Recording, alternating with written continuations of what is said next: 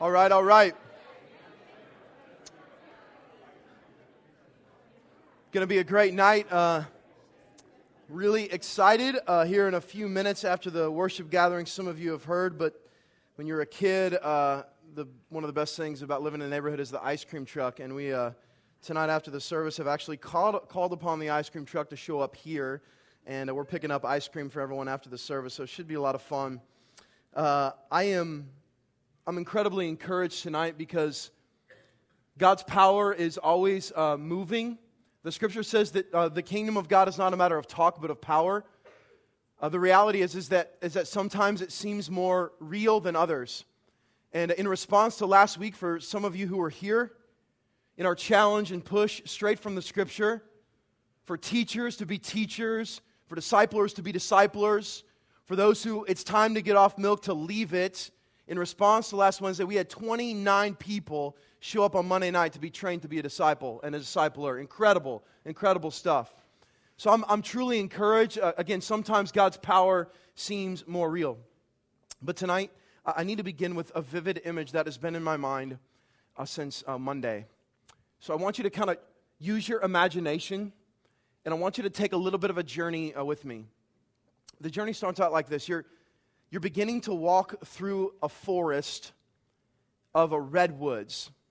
Now, I'll put a picture up for me. Now, I don't know what you know or don't know about redwoods, but they are literally the tallest known tree in the United States. They can grow to be 360 feet tall. So take a football field, put it vertical, and add another 60 feet, and that's how tall these trees are.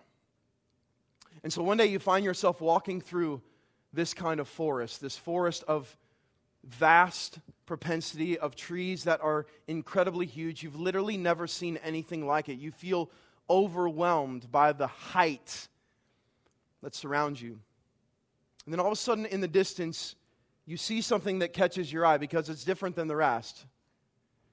You notice that there's one tree that looks incredibly different. It doesn't look anything like these at all. It's only like 10 or 11 or 12 feet tall. So they're sitting in the middle of all of these huge structures is this tree that you can only assume is a baby redwood. That one day, surely this 10, 11, 12-foot tree will grow up to be like all of the others around it. It just needs time. It just needs development. It's surely just going to grow. But what you could have never known just by seeing it is the reality of that particular redwood is that it's not growing because it's underdeveloped. Its growth is stunted. It's malnourished. And so that tree will remain at its height amidst all of the other height of every single redwood. Now, it seems like an odd illustration, but I want to explain something to you. This picture has been so vivid in my mind because it is the exact opposite of what I see currently in our Christian culture in America. Straight from our discussion last week, what I see in our culture is a forest filled with growth-stunted, malnourished, for lack of a better term, trees. They're not growing, they're underdeveloped, and because there's a vast amount of them in a small space, it feels natural. It feels like that's the height you should be. Because there's only a few, it seems, that tower above the rest. And because those people are ministry leaders or old and seasoned or rocks of the faith, in our minds we think, well, they should be that tall and I should be here. And what it begins is a vicious cycle in the church. Listen to this. Where the immature, malnourished, underdeveloped Christian teaches other immature, underdeveloped, malnourished Christians, and what is produced? An entire culture of Christianity that is nowhere near the biblical standard, but it's become normal for us.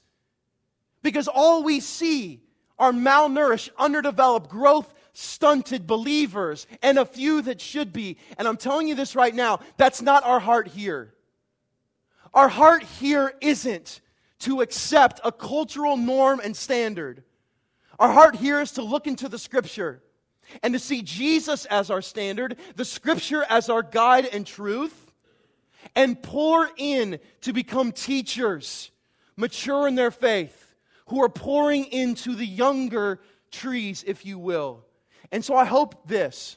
I hope for your heart, wherever you're at tonight, is that you're ready to take a journey through the Scriptures, knowing that our passion is to fight this vicious circle. Is anyone with me? Like, I'm tired of seeing a non-biblical standard as the Christian cultural norm. It shouldn't be. We need, as a church, to repent. We need to own the Scripture and own our calling. Are you with me, church? So open in your Bibles to Hebrews chapter 6. Tonight we're going to be...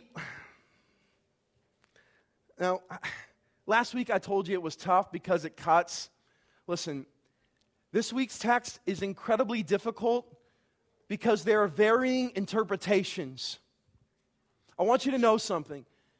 I take very serious preaching God's word. In fact, I approach it with fear and trembling because I believe the words that come out of my mouth, hopefully Spirit-led and prompted, can easily lead us astray. And so I approach the Scripture with great fear and trembling. And this week, myself and the staff and our elders, we've wrestled with this text because there are varying interpretations that are critical to understanding the passage. And so I want to read it in total. You'll get an understanding of why it's so tricky, and then we'll start breaking it down. And I just say all this to say, look, I'm going to give you the perspective that I feel like God has put on my heart, the direction that He's put on me, with the recognition that there are some scholars out there that would say, I'm not so sure. Are we together? I'm standing here tonight as hopefully a God-led, Spirit-filled man proclaiming the word of Christ. So let's look here in Hebrews chapter 6, verse 1. Therefore, let us leave the elementary doctrine of Christ and go on to maturity, not laying again a foundation of repentance from dead works and of faith toward God, and of instruction about washings, the laying on of hands, the resurrection of the dead, and eternal judgment. Verse 3. And this we will do if God permits. Verse 4. Listen to this. For it is impossible in the case of those who have once been enlightened, who have tasted the heavenly gift and have shared in the Holy Spirit, and have tasted the goodness of the word and the powers of the age to come, and then have fallen away, listen to this, to restore them again to repentance, since they are crucifying once again the Son of God to their own harm and holding Him up to contempt. Have you ever seen a passage like that before? Verse 7. For land that has drunk the rain that often falls on it and produces a crop useful to those for whose sake it is cultivated receives a blessing from God in verse 8. But if it bears thorns and thistles, it is worthless and near to be cursed, and its end is to be burned. Now, I'm not sure if you've ever read a text like this before. It may seem incredibly confusing because it is. And so what we're going to do now is word for word, verse by verse, break this down. Put up verse 1 and 2 for me. Our first problem and our first moment of contention comes right here in this first passage. We have to determine right now, and this is the varying interpretation, who is he writing to? Is he writing to followers of Christ or people who do not believe? We have to determine that right now. Are you with me? Now, I want to walk you through my logic and the logic of many other scholars to show you this. Therefore, anytime you see a word in literary writing, therefore, what does it mean? It's connecting what? It's connecting the previous passage to this passage, right? We together. Well, if therefore is connecting last week and this week, and last week was written explicitly to followers of Jesus, remember, pushing them to be the teachers that they were called to be, then our first inclination is, well, that this first part at least must be written to Christians. Are we together? Now, let's not stop there. Let us. The writer here is a believer, right? So if the writer is a believer, and he says, therefore, connecting last week, and then he says, let us, including himself in the context, I think we just have to believe that this is writing to believers. Are we together? Okay? Now, again, this may seem rudimentary now to us, but it's a highly debated topic. Now, the next word, leave, is incredibly important because literally in the Greek, it means to build upon, to take something that's there and then to build upon it.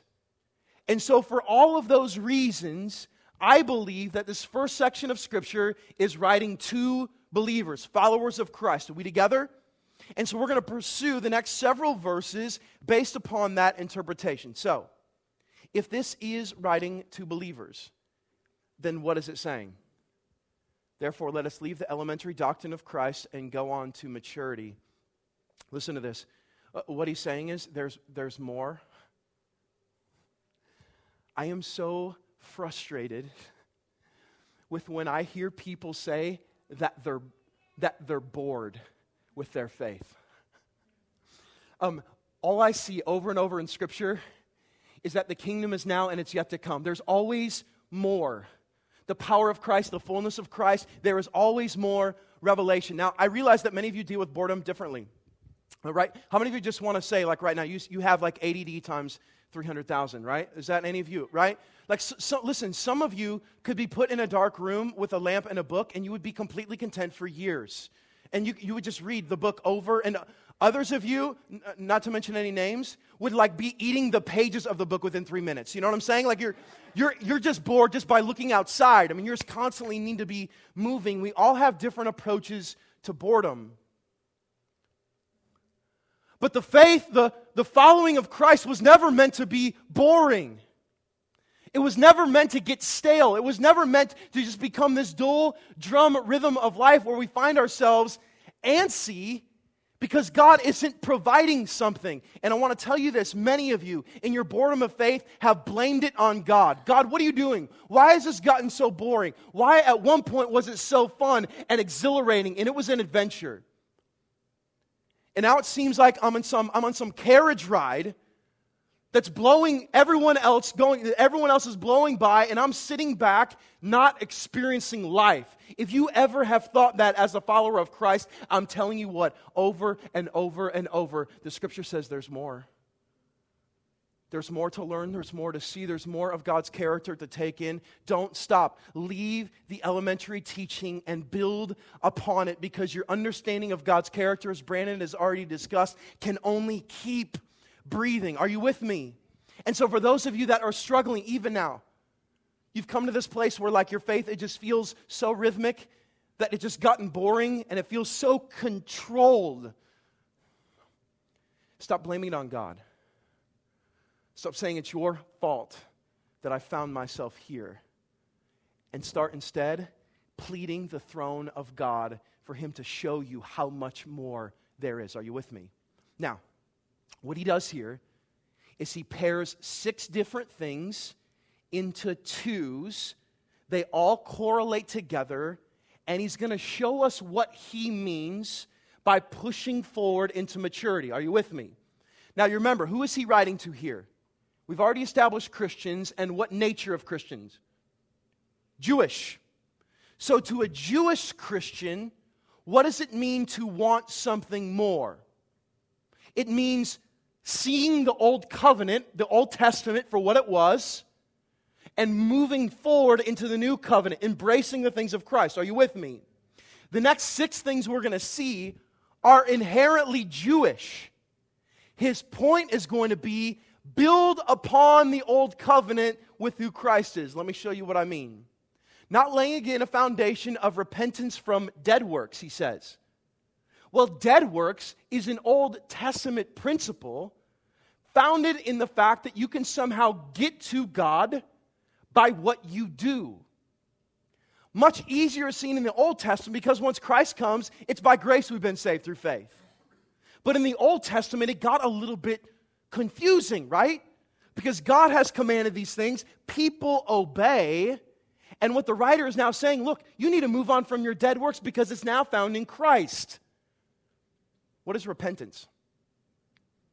It literally means to turn from sin, to turn from dead works. You're here and you completely do an about face. And what does the Scripture says? And you turn to faith and trust in God. A completely Old Testament principle, faith in God that we see found in the next 2. And of instruction about washings and the laying on of hands. Now we get interesting. Let me say something about Christians and hands. How many of you guys have ever been in a time where like people were like, okay, and let's hold hands now, and we would pray. Christians are literally the only people that I've seen anyway that like we can just like hold hands at the drop of a hat. Have you seen this? Have you ever thought about how uncomfortable that makes other people feel sometimes? Like, you know, like non-Christians or whoever, they come to our Christian circles or our small groups, and we like, you know, stand up and we hold hands together, and they're like, what is happening here, you know? And you know when you're like me, right, like back in the youth group days, you're positioning yourself next to the honey you want to hold hands with. Come on now. You know what I'm saying? Like, and it was great, too, when you had one on each side, right? You're like, okay, this is a power prayer right here, right? Now, listen. Here's what he's saying. In the Old Testament, washings is referring to the ceremonial washing of cleanliness, okay? Now he's saying move from that. His implication is move from that now to what? No more ceremonial washing, but now what? Baptism. Now baptism becomes the owning, the seeing, the symbol of what Christ has done. And the laying on of hands. Well, if you know anything about the Old Testament structure, laying on of hands was incredibly important. They would lay on hands to commission people. They would lay on hands as a transference of blessing and a transference of guilt. And if you know anything about the Scripture, you know that in James, the Bible talks about that the elder should come over and lay hands now in what? Not transference of guilt, not transference of blessing, but what? In prayer. Now this image of the laying on of hands comes in prayer. We're moving forward. We're getting deeper. And then he ends with this. The resurrection of the dead and eternal judgment. Well, in the Old Testament, there was this belief that the dead would be resurrected. But now he's saying, no. Listen, the truth in the new covenant is so much deeper because Christ conquered the grave, as we've sung about this evening. And because of that, now, literally, the dead will be raised in Christ and saved from what? Eternal judgment. So he's saying, listen. You must move on from the elementary doctrines of Christ and seek deeper maturity. Now, I want to say something now, and then we'll move on. If I had a nickel for every single time I've heard a man tell me, I want to be a man of God,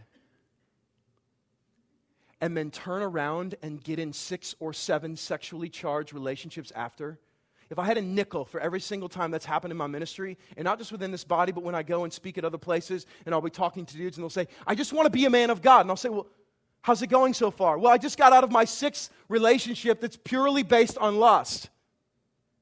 Are you sure you want to be a man of God? And what I've realized so much in the understanding of moving from elementary doctrine into deeper things is people say they want one thing, and in reality, they don't want it at all. And I want you to let that simmer in your mind as we move forward tonight. He's saying, move on. And don't just say you want to be a man of God or a woman of God. There's implications in that. Verse 3 says this. This should become your memory verse because of its shortness. And this we will do if God permits, right? Add this to your scripture memory. Now, this seems somewhat specific. And certainly in its context, it is. This verse and statement is one of the most general, all-encompassing passages in the entire Bible. You could put anything before if God permits. Anything. We believe here in the sovereignty of God. In other words, God has a plan. He's accomplishing His plan by His power for His glory, period. Everything that's happening is underneath His permission. Satan is allowed to rule because God has let him. And if you don't believe that, then Satan is a God that won't get his head smoked when Jesus comes back and crushes the serpent's face. But Jesus will, because everything sits underneath the sovereignty of God. Are you with me? And so you could literally put any single phrase before this, if God permits. This is that moment in the Scripture where I feel like he's writing on the truths, and all of a sudden he just puts this in for the people to sit back and just stand in awe. For the people to sit back and say, this is the God that I worship. He's not like the pagan gods. He's not like the God of my flesh and of my lust. This God is true and holy and righteous. Now, that's the first section. This next section, okay, next section here. Let's just read this, and then we'll try to figure this out here. For it is impossible, in the case of those who have once been enlightened, who have tasted the heavenly gift and shared in the Holy Spirit, and have tasted the goodness of the Word of God and the powers of the age to come, and then have fallen away, to restore them again to repentance, since they are crucifying once again the Son of God to their own harm and holding Him up in contempt. Point of contention number 2, who is he writing to now? Is he still writing to believers, or has he shifted gears? Well, our key phrase in understanding is the what? They have what? Fallen away. It is the most asked question of me literally in the entire ministry. Can people fall away from Christ once they start relationship with Him? I kind of feel like it's the youth group question, like, so how far is too far? That's what I kind of feel like when people ask me that. You know what I'm saying? Like when I was a youth pastor, it was like bi-weekly. So Mark, I want to talk to you about something. So in a relationship, what can I do with the girl that won't be sinful? And what I always felt like the perspective is like, are you hoping that I'll give you some line that's so incredibly close to intercourse that you can just push the envelope? What kind of question is it? Listen, when we as Christians begin wrestling with, can you lose your salvation? Are we hoping then that we'll just have some golden ticket permission to sin and press the line? And then have this deep understanding that, because we're in the grips of Christ, that we will be saved? What's the motive of the question? Now, let's wrestle with the doctrine. Is there anywhere in Scripture that implies you can lose your salvation once God has initiated saving grace in your life? The answer to that question is no. There is no Scripture anywhere that gives indication that once you have begun true, authentic relationship with God, that you can somehow run from His grasp. We've said it this way before. We heard it from a great teacher. You can't break a covenant you didn't start. I want to show you an example here in Romans. Romans 6 says this, "What shall we say then? Are we to continue in sin that grace may abound? By no means. How can we who died to sin still live in it? Do you not know that all of us who have been baptized into Christ Jesus were baptized into His death because of the cross?" Verse 4. "We were buried, therefore," look at this, "with Him by baptism into death, in order that, just as Christ was raised from the dead by the glory of the Father, we too might walk in newness of life." Verse 5. "For," what's the word? "For if we have been united with Him in a death like this, we shall certainly be united with Him in a resurrection like this." This is the constant language of the Bible. If. You've heard the phrase, once saved, always saved. What we believe here at Matthias is if saved, always saved. Genuine, authentic, repentance, relationship with Christ doesn't mean you will be perfect. But as Paul said, why do I do the things I don't want to do and don't do the things I do? And there was a whole bunch of do's there in Romans 6 and 7 and 8. And at the end of that, he says, "But I delight in the law of God." So he knew he was struggling with the flesh, that there was this battle going on, but at the end of the day, he delighted in the law of God. So put up the Hebrews 4 through 6 again. So then, is this written to Christians or non-Christians? Clearly, it's written then to a non-believer, listen, who is acting like a believer, who is living in religion, and who is experiencing some of the semblances of faithful community. Let's look at this. They have been enlightened. Well, what does that mean? They've been enlightened. It's once you get around some light, the Scripture says that you are the light of the world, speaking of believers. Once you get yourself around some light, you are enlightened, encouraged, even though you may not be adhering to it. What else does he say? Who have tasted the heavenly gift. Could be speaking of many different things here. I believe it's grace. What I love about the language is it says tasted, not digested. You can be a non-believer and see and witness, listen, the power of God and never experience it for yourself. Do we agree? You can see God doing all kinds of things. The Pharisees saw Jesus do miracle after miracle, and yet they remained unbelieving. You can see the power of God and still deny it. And if shared in the Holy Spirit, now this gets a little bit tricky. Shared in the Holy Spirit, what does this mean? How can a non-believer do that? The same thing that we're talking about within the communal setting. Seeing the power, the movement of the Holy Spirit, and yet not experiencing for themselves, knowing full well that the Holy Spirit comes at the onset of salvation. It's the gift of God, the Scripture calls it, being sealed. And have tasted the goodness of the Word of God. There could be people who do not believe in Jesus right here, right now, and you're hearing the Word of God preached, and again, it's like it's lightly touching your tongue. It's causing you to be interested. And that's the point of the Scripture. Listen to this. Do you have anyone in your life where you've tried to set up coffee or a lunch with for like a year? Like every time you see them, you feel like the encouraging thing to say is, hey, let's have coffee sometime. And you just said that a month ago. And in fact, that's the 8th time you've now said it. Like it gives you some kind of security, listen, to seem interested, doesn't it? Like I care about you. I'm interested. Let's get together one day. But can we agree there's a difference between interest and commitment? There's an incredible difference between saying, I'm interested in getting together for coffee and then committing to it, setting it up and sitting across the table, and for me it'd be drinking a Diet Coke because I hate coffee, and experiencing that relationship. And what he's saying is here is these people are interested, but they're not committed. They're interested in the things of Christ, but they have examined Jesus and listened and rejected him.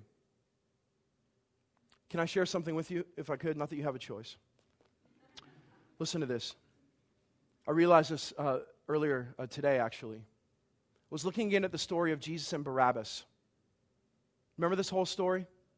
Remember this whole story? Look at this. Now at the feast, the governor was accustomed to release for the crowd any one prisoner whom they wanted. And they had then a notorious prisoner called Barabbas. So when they had gathered, Pilate said to them, whom do you want me to release for you, Barabbas or Jesus, who is called the Christ? Whom do you want? He looks out at this crowd. Who do you want me to release? Is it Jesus or Barabbas? And what dawned on me is how simple it is at the end of the day of what the two options are. Isn't it? It's like you can be incredibly interested in Jesus and not be committed, but it's so incredibly simple. It's either Jesus or anything else, isn't it?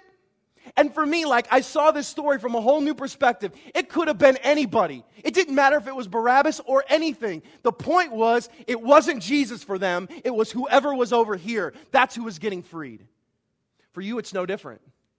For anyone, it's no different. It's Jesus or everything else. Which is it?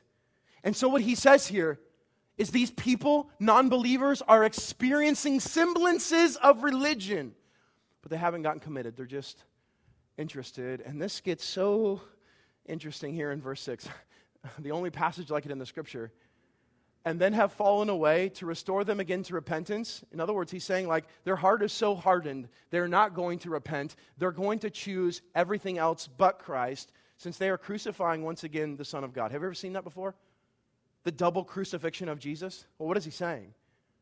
Is he saying that all of a sudden these non-believers in their hardened heart, non-repentant spirit, that somehow they can crucify Jesus again? No, what he's saying is they've looked at grace and they said no thanks. It's not just that I will even take it for granted. It's that I'll look at the precious gift of grace and I'll completely say no thanks. And in doing so, figuratively, what? For their own harm, they crucify the Christ again in the way of figurative. To their own harm and holding him up in contempt. His point is here, for the first group of people, press on. Leave the elementary doctrine. For this group of people, your religion, your interest in Jesus must get to a place where you either say, give me Jesus, or you're going to take everything else. And then he ends with this powerful image here in verse 7 and 8. Next slide, please. For land that has drunk the rain, this verse is poetic. For land that has drunk the rain that often falls on it and produces a crop useful to those who for those for whose sake it is cultivated receives a blessing from God. These are the people that we were talking about last week that are teachers. And what does the scripture say? The rain falls on that land, what? Often. They're not bored. These people are receiving the truth of God through the scriptures in an intimate, individual, consistent way. It's falling on the land often. And what does the scripture say? It's producing fruit. Over and over and over in the Bible, Jesus said, make a tree good and its fruit will be good. Make a tree bad and its fruit will be bad, for a tree is recognized by its fruit. The mature, those growing, those teaching, those leaving the elementary doctrine and seeking the more of Christ will be producing fruit, and the scripture says they will be blessed. They're blessed now to experience the love and grace of Christ, and they'll be blessed in the end as they fall down and worship their Creator forever. And the tough flip side of that is verse 8. But if it bears thorns and thistles, it is worthless and near to being cursed, and its end is to be burned. Jesus said it this way in Matthew 7. Put this up for me. It says, not everyone who says to me, Lord, Lord, will enter the kingdom of heaven, but the one who does the will of my Father who is in heaven. On that day, many will say to me, Lord, Lord, didn't we not prophesy in your name and cast out demons in your name and do mighty works in your name? And then will I declare to you, I never knew you. You were just interested. You sat as a spectator. You never trusted. You appeared interested. You appeared religious. You did the things correctly. You even spoke the word Lord, but your heart wasn't transformed. And so guess what? I never knew you. Depart from me, you workers of lawlessness. What I see in this passage is a beautiful, poetic charge asking you and me and the original readers, what do you want? What do you want? I feel like so often in my walk with other believers, I'm hearing things that they're saying they want, but in reality, they don't want it at all. They're saying in the image of Jesus and Barabbas, give me Jesus, give me Jesus. I want to be a man of God. I want to be a daughter of the King. I want to own this calling to be a teacher. But then there's no fruit. There's no fruit. They're saying all of the things, but at the end of the day, they're showing their wants by their life. What the scripture says is the mature know they want Jesus, and that's where they find themselves. They know that Christ is all they have, and that's where they find themselves. Seeking His truth, claiming His grace when they fail, being quick to repent and owning their call. That's the difference between the mature and, in this case, the non-believer. Are you with me? So listen. All facade, everything aside, I'm not going to go around the room and have you raise your hand and bow your head. Can I just ask you this, though? What do you want? And I'm not talking about like what you would communicate to sound good. I'm just talking about look in your existence right now. What do you want? What would you say is your deepest desire, your deepest longing? To help you think of some things, I want to show you. First slide. Maybe for you, it's just plain and simple, you want people to like you. Like literally at the core of you, at the core of who you are, that is what drives everything. Pleasing people, will people like me? I want to be accepted. Next slide. Maybe for some of you, and I've heard this over and over, you just want to do your own thing. That's what you want. You don't want to submit to anybody, let alone God.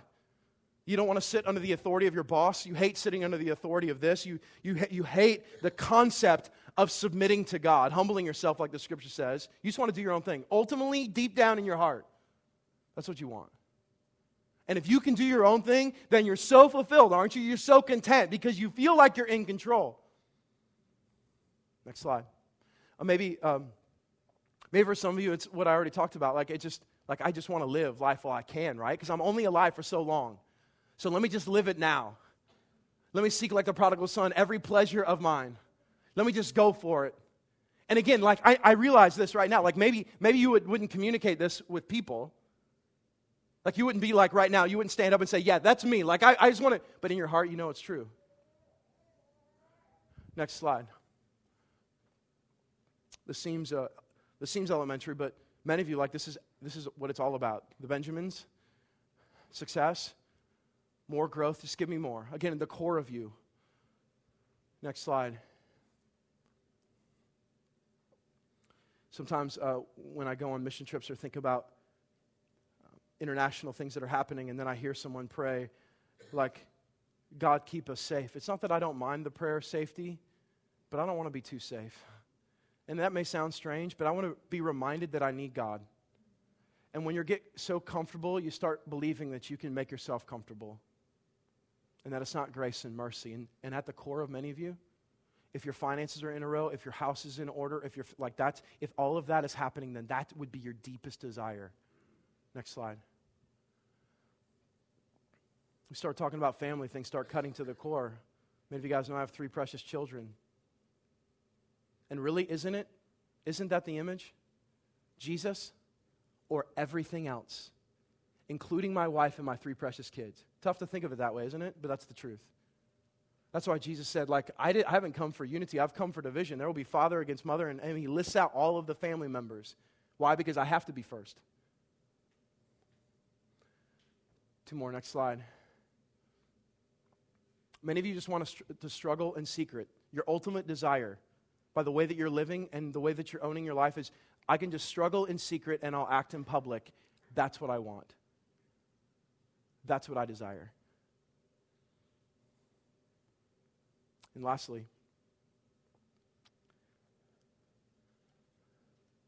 listen, I don't want to be a part of the vicious circle. I don't want to be a part of a movement where we're deceiving ourselves. Many of you have deceived yourself into thinking that you want Jesus. You've told yourself that in the mirror enough. You've read your scriptures enough. You've communicated the things of the gospel enough that you've deceived yourself in thinking that's really what you want, when ultimately, at the core of you is one of these other things. I don't want to be a part of a deceitful movement where we've all, in the secret depths of our heart, we're deceiving ourselves, but when we're together, it becomes about deceiving others. What does it create? A vicious circle of what? Deceit. Instead of a whole bunch of people over and over and over in maturity saying, I am in need of Christ, period. Jesus or anything else, it has to be this. I'm in desperate need and I know it now. Take all of this away like Job, and here I am, still at your feet. Be honest with yourself right now. What do you want? No more deceit. No more playing games. You won't bear fruit, and the scripture says you will find yourself in the fire, and it's a scary passage, but it's real. And I really believe for the disciples, that's what this meal was all about. Do you want this? My body will be broken. I will die. Do you want this? They had to answer the question. Do you want to follow me? You want to seek me? Do you want to go after me? Then guess what? It's going to mean your death. Do you want this? Is this what you want? Or will you take Barabbas too like everyone else? Isn't that the point for the disciples? What is it, boys? I will die and I will rise again. Do you believe that? Or will you find yourself with the crowd saying, free Barabbas, crucify Jesus? And so he broke the bread. And you know what he said? He said, take and eat. And then he holds up the cup. And he says, this cup represents the blood of the new covenant. And the whole image of the receiving and the drinking and the partaking in this meal is, do you want grace? You want it? I'm the only one that can provide it. Stop looking anywhere else.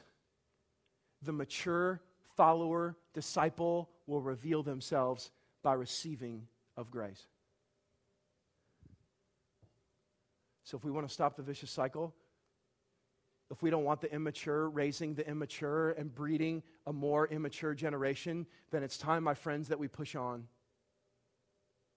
It's time that on a daily, momentary basis, we consistently see everything in our life as Jesus and everything else. So tonight, your walk up here as a believer to take communion and to pull off a piece and dip it in the cup, what you're saying tonight in your heart of repentance is, that's what I want. Be honest with yourself, though. And so I'm going to invite you right now to stand with me.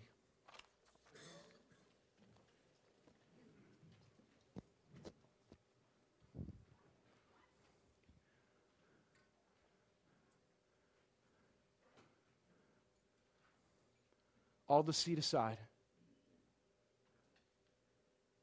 let God right now in this moment, as He is anyway, peer into the depths of you.